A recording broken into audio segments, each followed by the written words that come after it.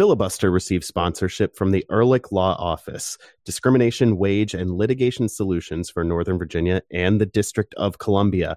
They want you to know that your rights matter.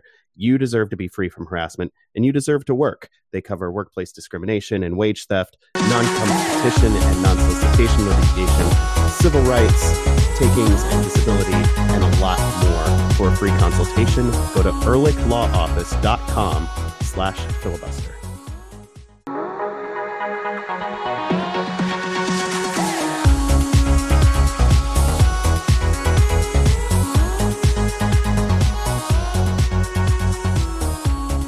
Ben, we need wholesome content. Give us wholesome content.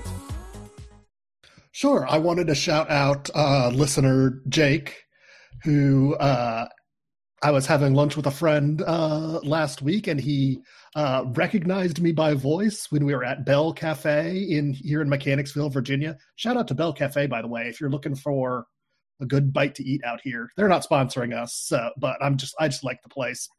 But yeah, I just wanted to give Jake a shout out. Sorry that I was awkward, because I am an awkward person, but thanks for coming up and saying hey. I also have wholesome content.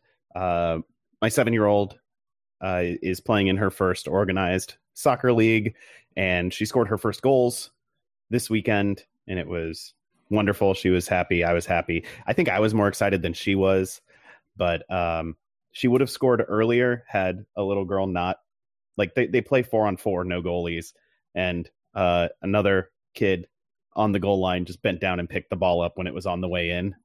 Like, she would have scored more, except for that. She did. It's continuous play, and so parents sometimes get overeager when they think the ball goes out and they throw a second ball on the field to keep play going, but the first ball is still live. So she was the beneficiary of a second ball that she just walked into the goal when everyone else was playing on the first ball. But then she scored with the real ball twice. So it was a lot of fun. I managed to get one of them on video. I was very happy. Jason, do you have any wholesome content, or should we just go to the show? Well, I was going to say no, but your story just shook loose a very modest, one of the few times that I was filmed playing soccer as a child. My Uncle Ed showed up with a camcorder that he bought for the reason anyone in the 80s in their early 20s might have bought one, which was like, I can record moving images. And then, most of them aren't very good or interesting. But he came to a game, and I the only reason I remember this happening is because I saw the video later. But my team was playing a game. This was like, again, this level of early kids soccer, though this was still like, the field was large and we had goalkeepers because no one had figured out how to have youth soccer in a functioning manner.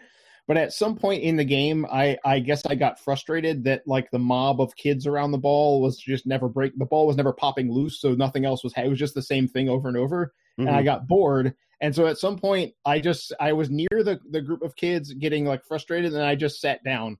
I just sat down on the field, cross-legged, and was like, I'm going to sit here. And then the ball came out and I got up and I was like, okay, we can continue.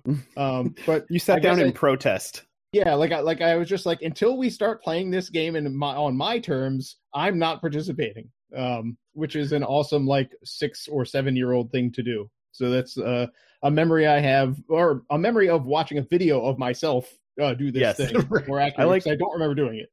I like the thing about most 6 and 7-year-olds playing soccer is they get distracted by a passing butterfly. Yes. Or quite literally. Or yes, that is a thing that happens. Or their mom tells them not to get their nice, clean uniform too dirty, and so they run around the mud pit or stand to the side of the goal because it's muddy in front of the goal. Well, there's mud. Yeah, I was told not to get these. That was a kid on my team. Is the goalie would stand to the left of the post because the middle of the goal was dirty, and his mom told him not to get dirty. But Jason, when you were a child, you were like, no, this game of soccer is not tactically sound. I will sit down and protest. Another a kid like this, like your goalkeeper, we had this kid named Clark. I might have even told this story on the podcast at this point because we've been around for so long. This kid named Clark always wanted to play defense. It was always like, who wants to play defense? And hands would go up, and he would always put his hand up.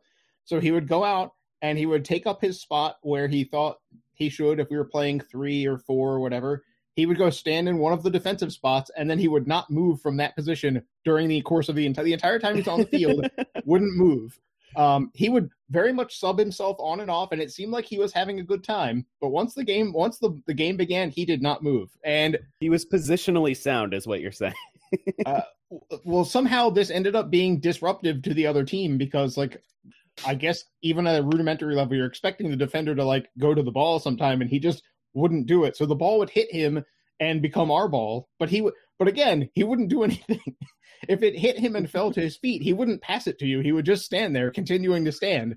And he wasn't, like, not paying attention. He was aware. He was of what intensely was standing still. Right, like if the ball was coming at him, it was going to hit him like maybe in the head. He would duck or like try to move so it didn't hit him in the face or anything. But that was it. And so it was just like a fact of life on our team that it was like you can't yell at Clark. You can encourage him to join in the game, and he will if he wants, but he never did. Even I don't remember him doing this at practice either, which just makes it even stranger. So shout out to Clark. I hope you figured out soccer to your satisfaction at some point. Or maybe you already had. Maybe that was all you ever wanted out of it. So I hope you had fun. Hey, it's Filibuster. I completely stepped on myself because I was thinking about Clark just standing still. Hey, welcome in. It's Filibuster, the Black and Red United podcast. I'm Adam Taylor, joined by Jason Anderson and Ben Bromley. We're all from blackandredunited.com, where we talk about DC United. And that's what we're doing tonight. We've got another 1-0 loss to break down against the Philadelphia Union from this past weekend. And later this week, you can listen to us preview DC United's trip to face Inter Miami. That game will happen Saturday night, 8 p.m. Watch it on NBC Sports Washington or Teleexitos. Stream it online at dcunited.com if you are in the immediate local area, or ESPN Plus if you are further afield. Before we talk about anything, though, Ben, what are you drinking? I'm feeling a little under the weather tonight, so I am going with Key Lime La Croix. I feel like Aldi can get, like, strange flavors of La Croix. They usually just have one flavor, and it's, like, not one you typically see in other grocery stores, and this time around it was Key Lime. Okay. I didn't really like the key lime when I had it, but I don't remember exactly why. It's been a while. Jason, after you mentioned that the limoncello was something you wanted to find, I did find it at my local grocery store and bought that and another 6-pack or 12-pack, whatever it was, for my wife who had requested some. And I usually try to get 2 flavors, knowing that one of them will probably be acceptable at that point. And so it happened to be Teacher Appreciation Week the following week at school. So she chose from the 2 which one to keep. And then she gave the limoncello one to the teachers. And the feedback got back to us. They said, "Thank you. You gave us a good flavor." So that worked out pretty well for me. What are you drinking, Jason? Well, I just finished the remnants of one of these weird-sized bottles of cherry Coke. I'm holding it up to you guys as if our listeners are going to care. I don't know what these. Is that a 1-liter bottle? What is that? It's a 1.06 pint bottle. It's 16.9 ounces. I don't know. Okay, that seems to be the standard size now. Like that's what most water bottles seem to come in now. Like, okay, it's smaller than the 20 ounce, right? But yeah. There was a sale, and I was like, I can drink one cherry Coke every once in a while at this price. I accept the combination of things. It's half a liter. Okay, perfect. So 1/2 liter of cherry Coke. Well, I was finishing the remnants of it because the rest of it went into a glass with some bourbon. I guess I'm filling Ben's role, I feel like, with this drink in a certain way. But yeah, when somebody's injured, you got to cover for them. Yeah. If someone's under the weather, you gotta make their highball. We're in next man up territory. I am drinking a concoction my wife made earlier, and I thought it sounded pretty good. It is mezcal with the juice of half a lime, and then a Stiegel raspberry radler poured over that. So you've got the smoky mezcal, you've got some raspberry, and you've got some citrus to cut through it. It's pretty nice. Stiegel, of course, over in Salzburg. We ate and drank at their brewery when we were there a couple years ago. So soft spot in my heart for Stiegel with their little stair step logo, and decent beverage too. To the soccer. Let's do it.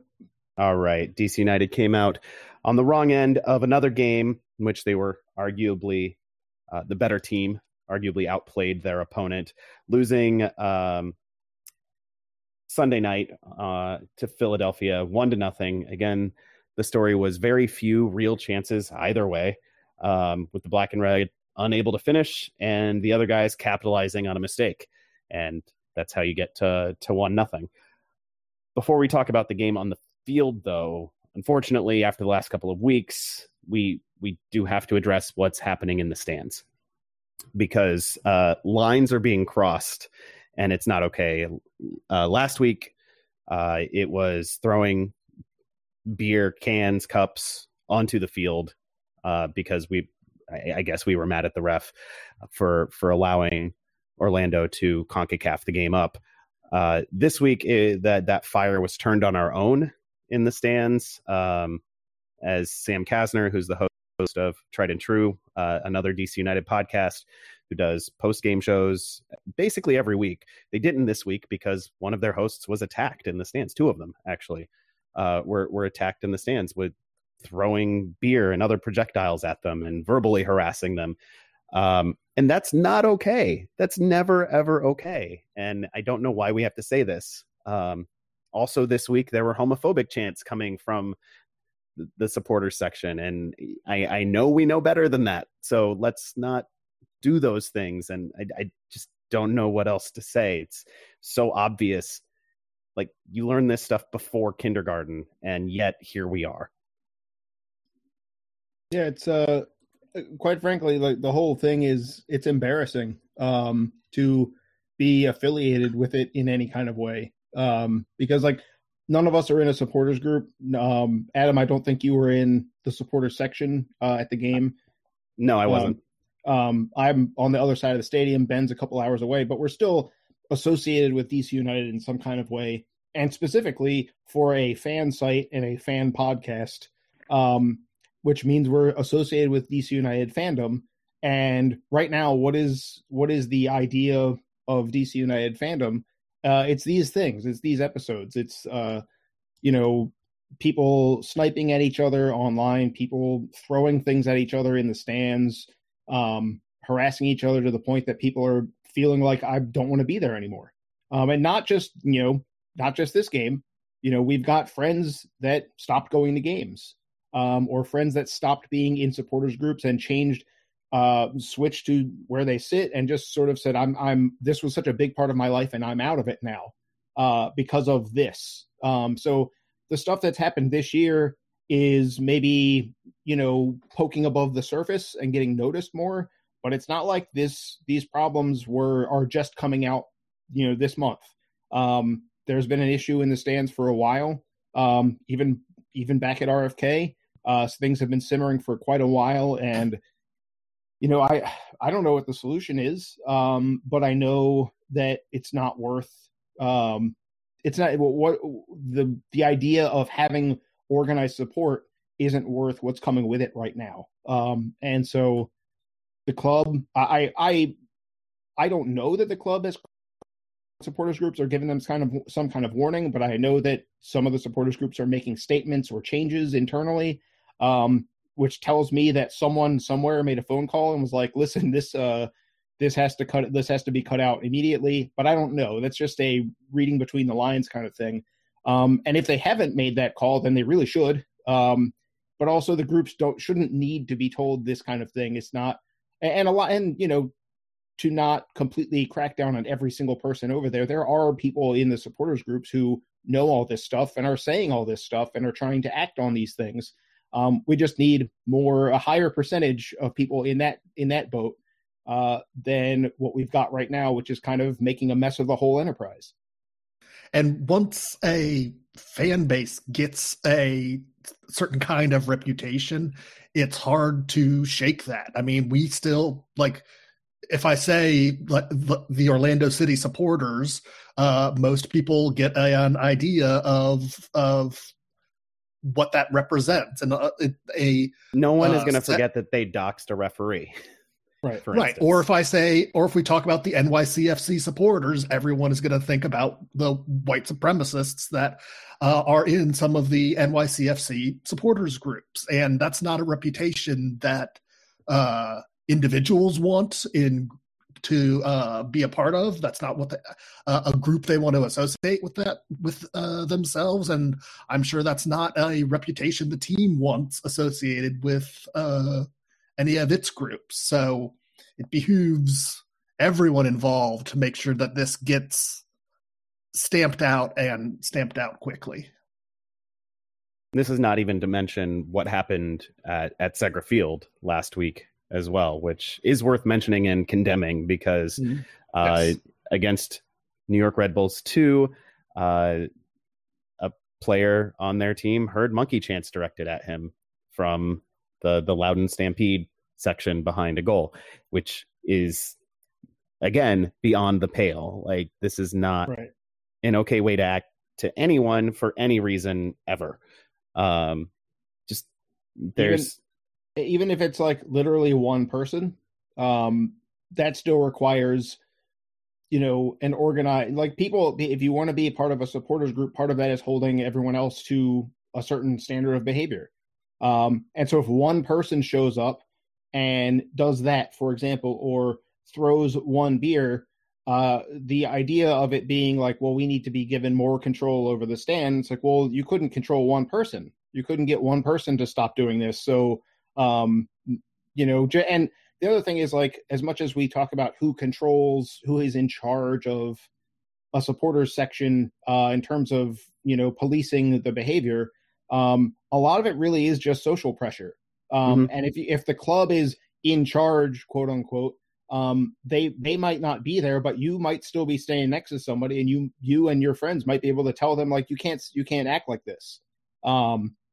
And you might have to actually do something. You cannot just be like, well, if I don't confront this person, they'll stop, or things like that. Like, I think we've hit a point where people have to be confronted about this sort of thing. And it has to be, if it's a situation where you're worried about violence or something like that, there is security, but, like, there has to be something in place that's more than just what you can't just be a bystander. There needs to be some level of bystander intervention in this. And it used, like, my conception of the supporters group was almost like a mosh pit for anyone who went to, rock shows back in the day, where it looked like chaos and violence from the outside.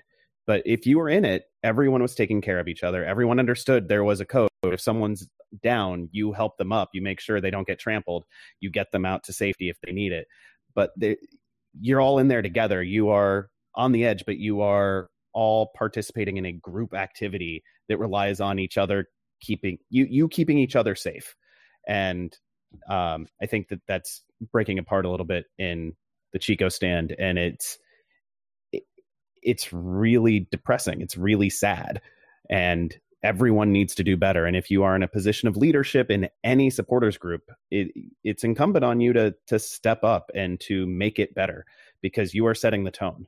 And maybe DC United has to become more vocal. I don't know if that's the right approach, but if things keep going at this, the way it has for the past 2 weeks, there's going to be changes forced on the supporters. And I don't think anyone really wants it to get to that point. So it's up to the people in the stands to do better to make sure it doesn't.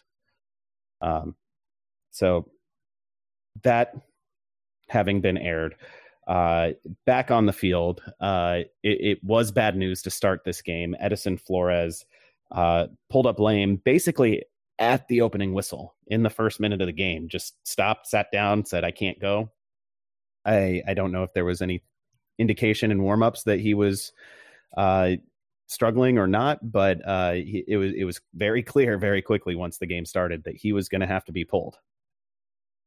Yeah, and it, it might have come from, he was involved with one brief moment of action. So maybe it was an awkward landing. Hard to say. Go ahead, Ben. It looked like it looked like there was contact from what I saw with the Philadelphia player.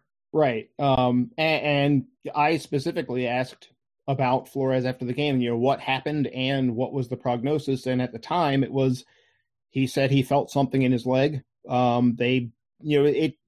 think this was like 30 seconds in, and they did wait till the 4th minute before making the sub. And there was a brief period of time where they were talking to him, and it was clearly what are you feeling? What is it? Can you describe what's happening? But Flores looked, I couldn't at the time. I had to wait till the replay to actually, I had to pull this up later to see what actually happened, because my seat in the press box on this game was blocked by a little outcropping from the fancy seats.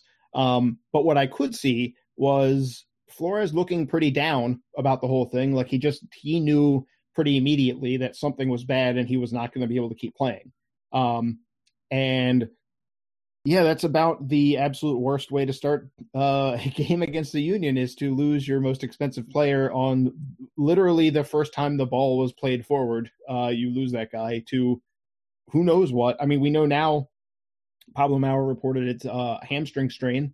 But at the time it was just like, so what's the problem here? Is he going to have to come out? And then it was, yes, he is. And then he later limped around the sideline while the game was happening to get to the tunnel underneath the south stand to go to the locker room. Really unfortunate. Paul Arriola moved from right wing back up to Flores's forward spot, essentially, alongside Adrian Perez. And then Julian Gressel came in off the bench, basically played a full game, but as a sub, technically, at right wing back. So changed things up a lot right away. DC United reacted pretty well to it. They controlled most of the first half and all of the second half, but it was 5 minutes there at the end of the first half that really cost them. Philly took over for those 5 minutes. You can't really deny that. And they made a goal count because of a mistake on the back line. The offside line was jagged, and Kasper Shabilko made him pay. Yeah, I mean, I'm not necessarily that too upset about an offside trap or anything like that, because I don't know that they were necessarily looking to play one until Montero went with the pass. This is the reason I wrote about it from this angle on the site, was that we're seeing this now time and again where the other team makes the big play of the game. Montero produced what I think is the best pass of the season against DC United. With all due respect to that ball up the wing for Cade Cowell in San Jose, I think this was the best one because he was under pressure and because it was unexpected. It was not what Montero looked like he was trying to do. He gave everyone a misdirection and then played this perfect ball for Shabilko that on a play that was so close that was actually initially called offside before VAR got in Tim Ford's. I keep pluralizing. I'm in the attorneys general mode for some reason. But Tim Ford's ear. And, on the replay, yeah, it was a legit goal, just barely, but it was legit. And that's that's the frustrating thing right now, is that DC is doing a bunch of stuff right, but there's always one play a game where the other team does something that's right by enough that they get something out of it. And really a couple times, because Andre Blake also had one excellent save in this game and a couple of other pretty good ones. But yeah, those are the moments that are the difference between winning this game or not winning it, because DC is doing most of the other stuff really well. They're canceling out their opponent. They basically chased Jose Martinez out of this game. So all of those things are good. A lot of teams have wanted to chase Martinez out of a game, and they've instead been kind of undone by him. DC did it. They did all this stuff right, but literally chased him out of the game. He was subbed out. Yeah, he was subbed out after picking up a card. Like the moment he picked up the card, they were like, all right, we got to take it. Like, he's already ineffective, and now he's on a card. We got to pull him. So all that stuff is great. But you've got to find a way to produce. You've got to produce that like one or two moments that go above and beyond your day-to-day, your functional stuff. The fundamental stuff, the basic stuff, DC is getting all of that right. It's just that they don't have that moment that's better than that. And that's why the goals are hard to come by. And the other team keeps having one of those a game. And that's why that's why Orlando did one thing and then did nothing else in that entire game. And they won the game 1-0. So it's maddening because it's not like you say, wow, DC they sure played like crap and they lost 1-0 at home. That's what happens when you play bad. Instead, you say, like, they're really not playing badly. They're just also not sprinkling in that little bit of extra that you need to win games. And until they do that, this might happen a few more times. Yeah, we saw Adrian Perez take a lot of shots. Most of them were pretty low percentage and, not necessarily great shots. There was that one give and go that he had with Areola early on that was really some nice movement from both of them, but then he pushes the shot just wide of Andre Blake's goal for a pretty.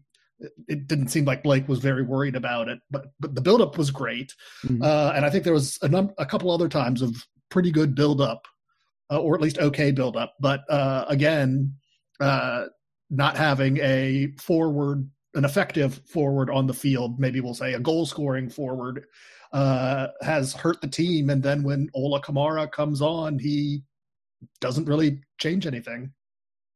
Well, some of this with Kamara, I will say, it does seem like Perez had a better understanding with Areola and has definitely had it with Flores than he did with Kamara. There were moments where he didn't anticipate Kamara's movements, in part, I think, because he seems comfortable with guys who are making these indirect movements where it might be, Areola making a hard run towards Perez, or it might be Flores looking for a back heel, things like that. But it's not like Ola Kamara is a 9. He's going to run in behind towards the goal. So you have to look for that from him rather than him checking to you. He's going to be running away. And Perez maybe wasn't seeing that as much. The good news, I think, is that this Flores injury kind of is a pretty strong hint to me, at least, that Kamara is probably going to start. Right. In part because of just personnel. But yeah. With Sorga and Robertha both hurt. Right. And Kamara also played more minutes. This was his longest stint in a game. So he's also, it's not just that they have to turn to him. It's also that the slow build is getting to the point that they can actually start him. And they'll have 3 weeks after this game, so for him to recover. So, but yeah, the thing that there's a moment in the game where Perez didn't realize that Kamara was even going to make the run, and he ended up trying an angled shot under pressure, and it was right at Blake. But if you watch Kamara making the run, Kamara escaped his man. He was wide open. If Perez knows that run is there and just plays a cutback instead, it's Kamara open with Blake all the way to one side from about 5 yards out. It's probably, unless it's Romo Kyoto miss. Yeah, exactly. It's probably a goal. But yeah, poor Kyoto.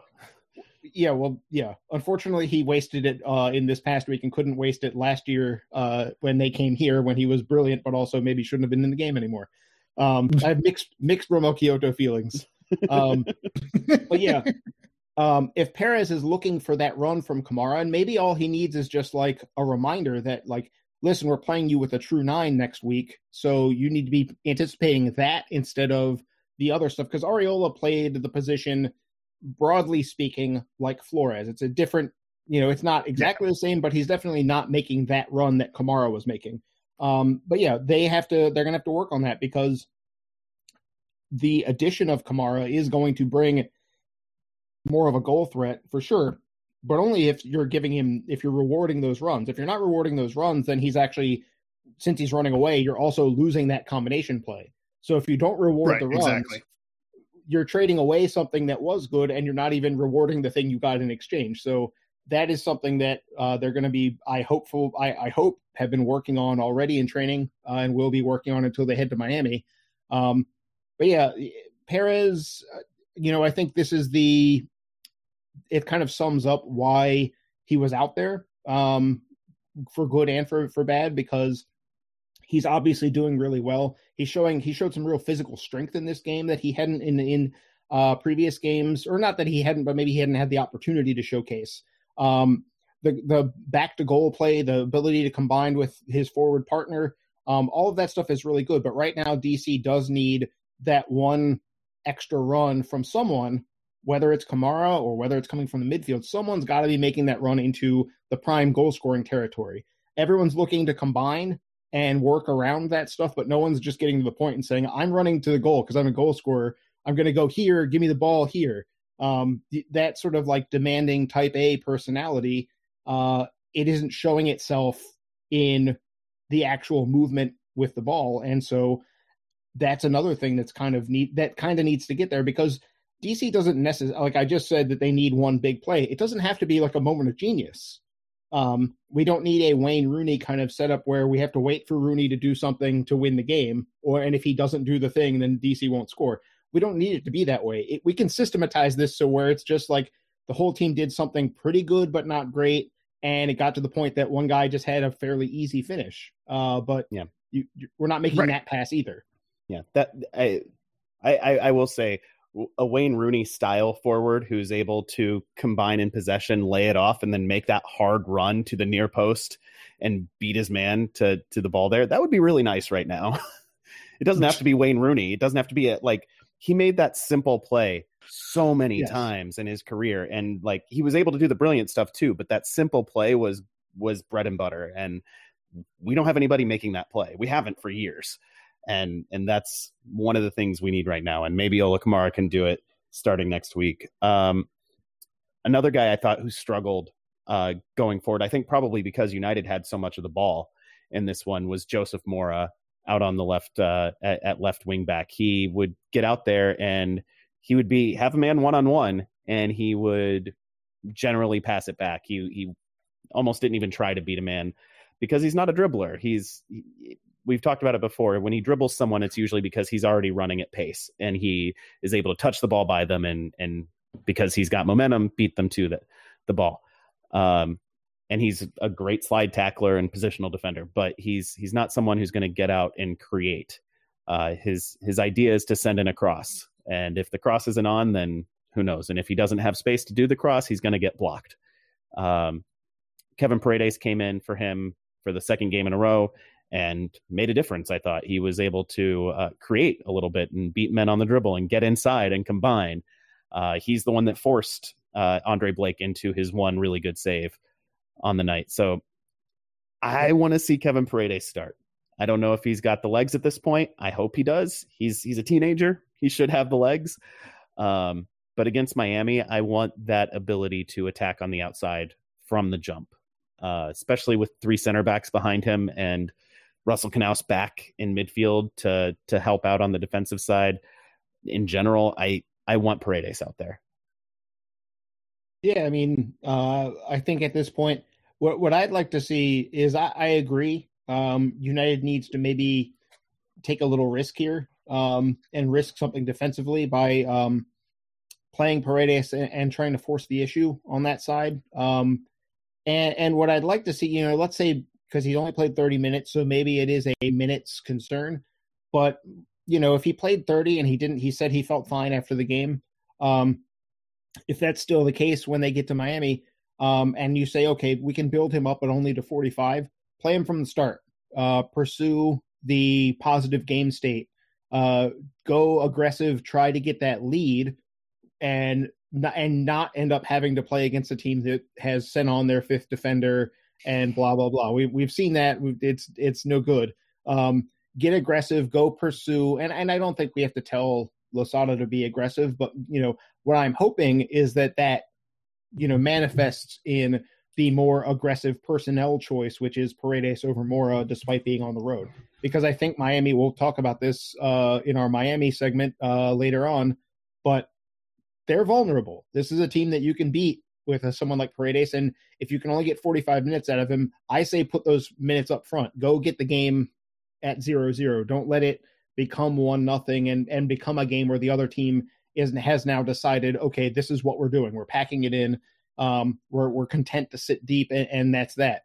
That's no good. We saw DC get out in front against Chicago, and they didn't manage the game very well, but it was still a lot more fun to manage that game 1-0 than to have an early 1-0 deficit to try and chip away at all game and not do it. So that's what I'd like to see. I want this to be an aggressive selection, regardless of it being a road game.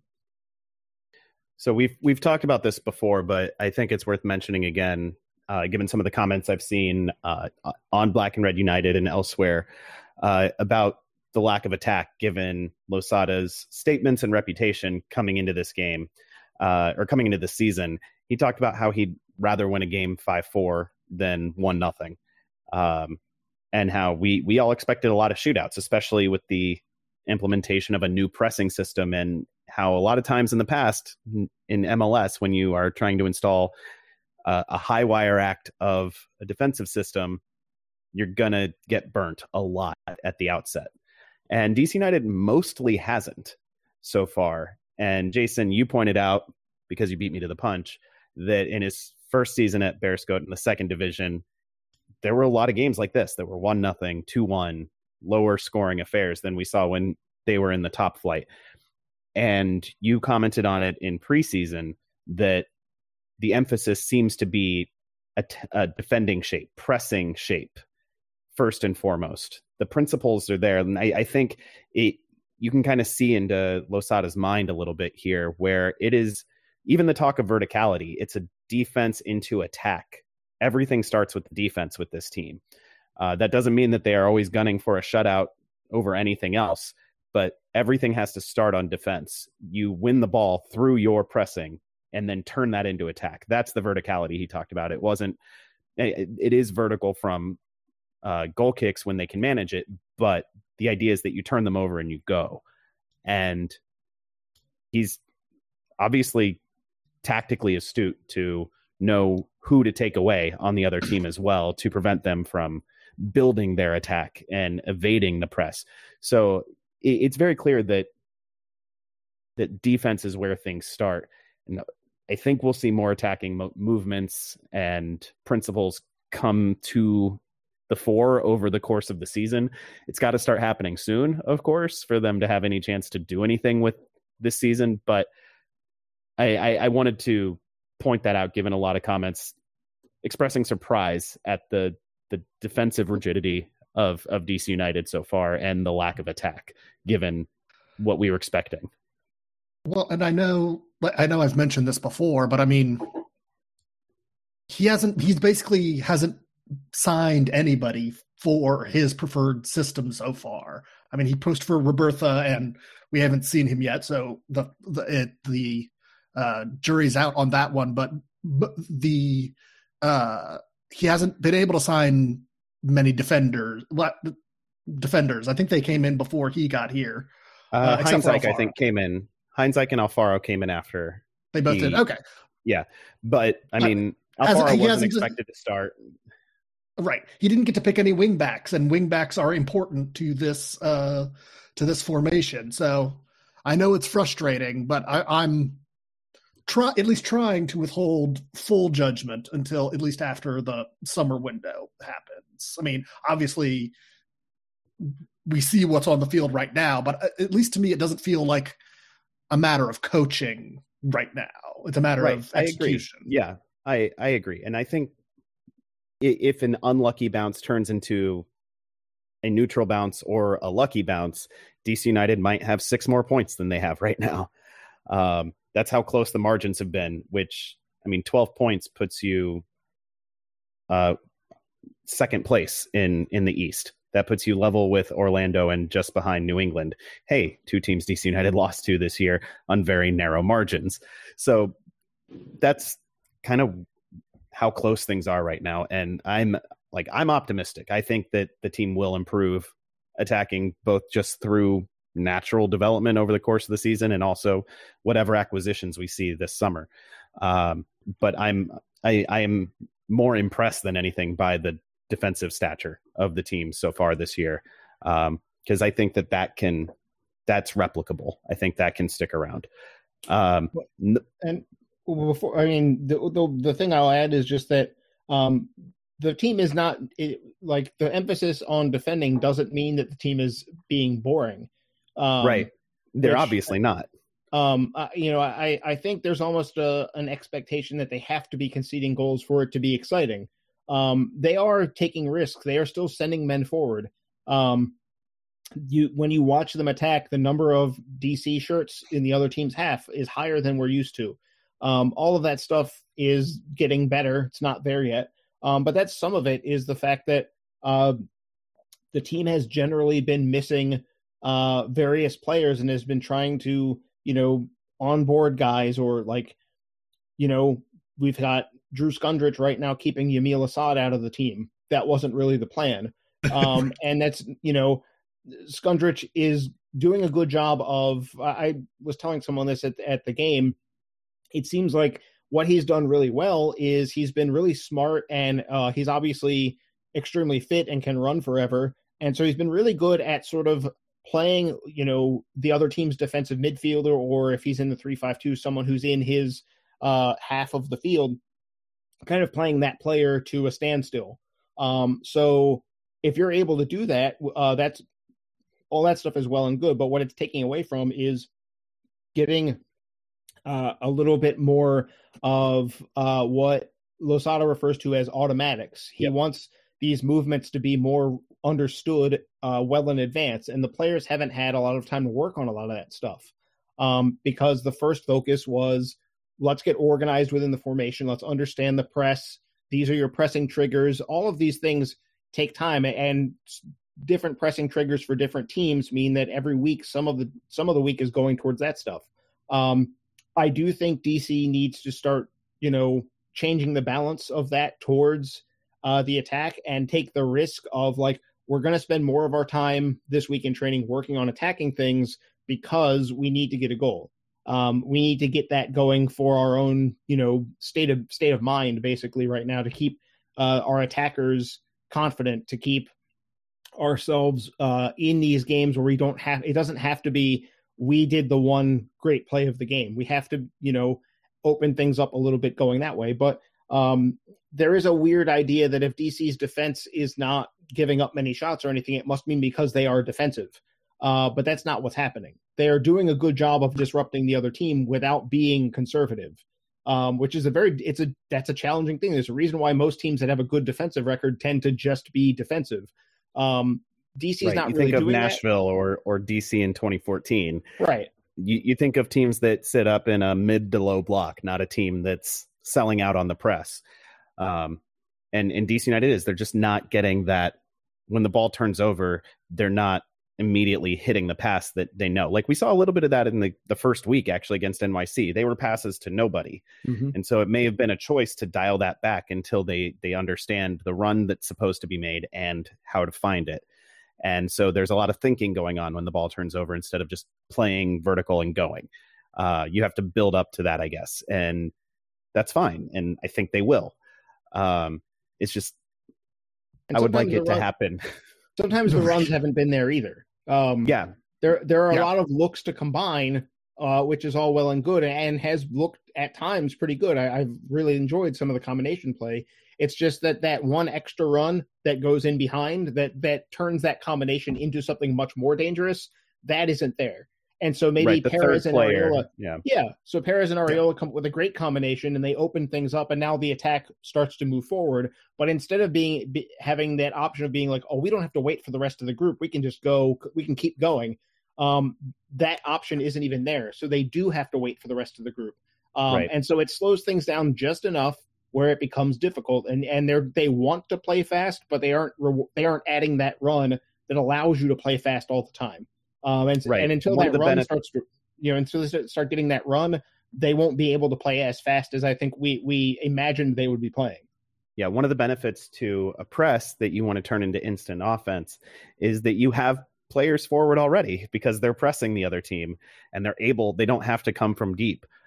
And so it should be easier to convert those in to make those runs. They're not there yet. And so that little hesitation is why there are so many blocked shots that this team has.